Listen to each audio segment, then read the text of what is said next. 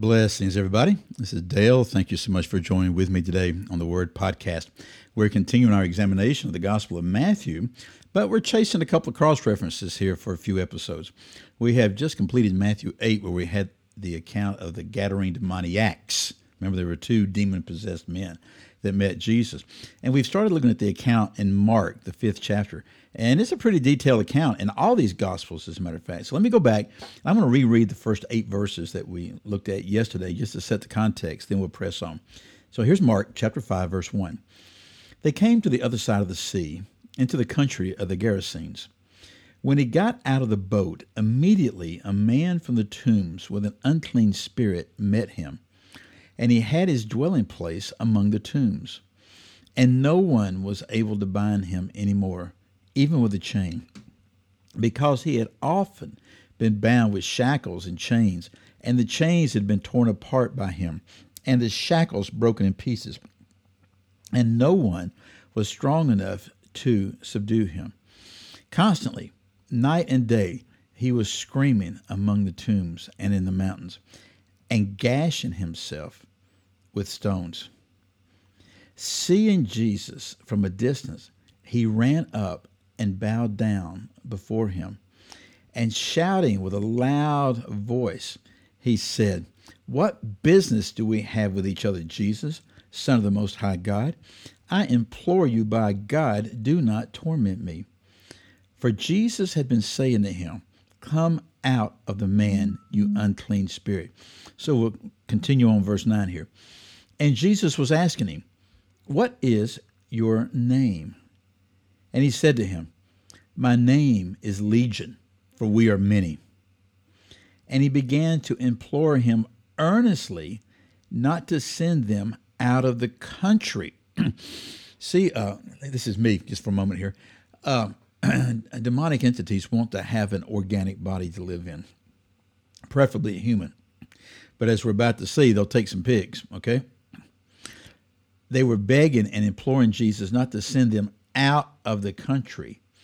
I think in Matthew, did it say something about that they didn't want to be sent out of the man? I'm not sure. Implored him.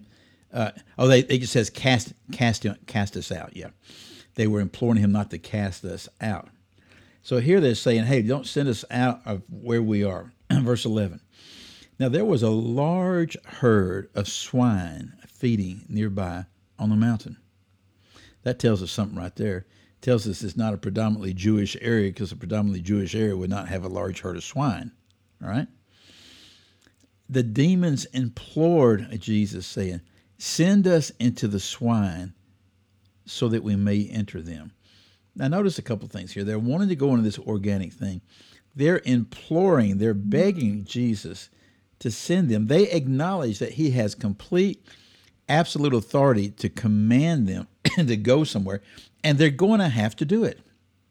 They know this, and so they're begging with him. And this gives us a little insight, folks, into us. It really does, okay? Remember what Jesus said, "The things that I do, that you'll be able to do also, and even greater things," okay?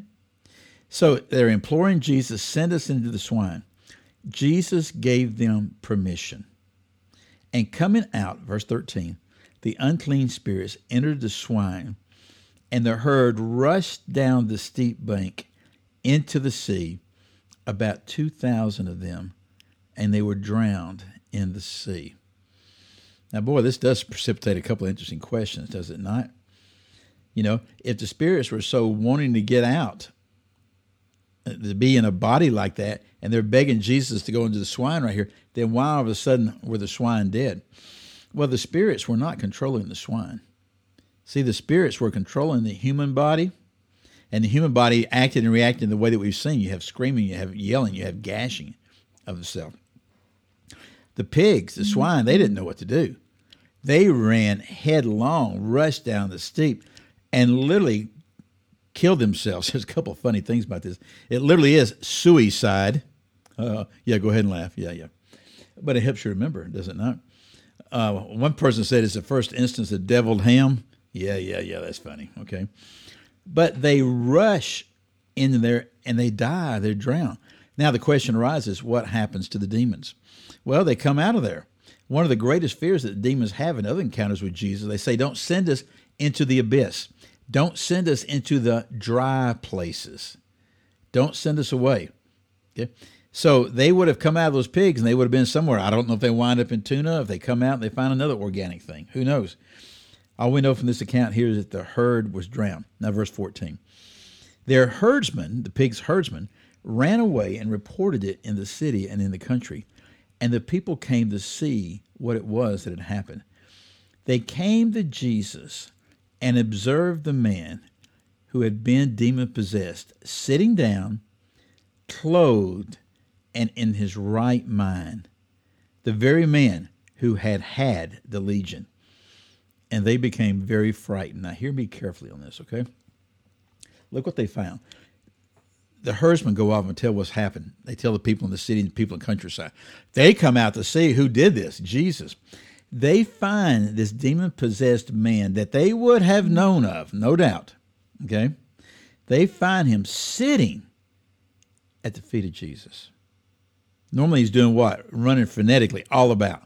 Sitting at the feet of Jesus, fully clothed. We see in the other Gospels account that he had no clothes. And in his right mind. So what's the response to the people? Are they going to rejoice? Are they wanting to know what's happening? No, they become frightened. And let me tell you, folks, this is what often happens, even with professing believers in the body of Christ, when God moves in power and might and setting the captive free. Quite often they're frightened. Quite often they don't want to believe. Quite often they refuse to believe. Watch what they do now. Verse 16.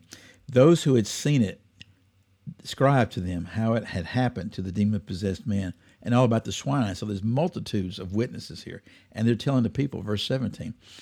And they began to implore Jesus to leave their region. You notice there's a lot of imploring going on. Is this not, the fourth or fifth time that word's been used so far in this chapter? They asked Jesus to leave. Verse 18. And as he was getting in the boat, you ask the Lord to leave, he'll leave. As he was getting into the boat, the man who had been demon-possessed was imploring him that he might accompany. This guy wanted to go with Jesus. Well, you can understand that. He had just set him free of thousands of demons. We can't even begin to imagine. Verse 19. And Jesus did not let him go, but Jesus said to him, go home to your people and report to them what great things the Lord has done for you and how he had mercy on you. I mentioned this in the previous episode. This is a picture and an act of God's mercy upon one of his blessed and beloved creatures. Someone that we would write off, someone we'd be terribly frightened of, someone that we'd just soon do away with. The Lord wants to restore, have him sitting at his feet, fully clothed and in his right mind. Jesus is now saying what? Go home and tell everybody what happened to him. Verse 20. And he went away, and he began to proclaim in the Decapolis, the 10-city region, what great things Jesus had done for him. And everyone was amazed. They asked Jesus to leave. This man stays. He goes out through the entire 10-city region proclaiming what the Lord had done. Everybody's amazed. You'll see later on in the Gospels that Jesus returns to this region. When he does this time, they welcome him gladly with open arms. What's the difference? Right now they're frightened and they're asking him to leave. Later on, they're going to be rejoicing because he's come back. What's the difference? The testimony of one man that was touched by the mercy and the power of the Most High God. Think about that. Again, I'm Dale. I'll see you the next time. Goodbye.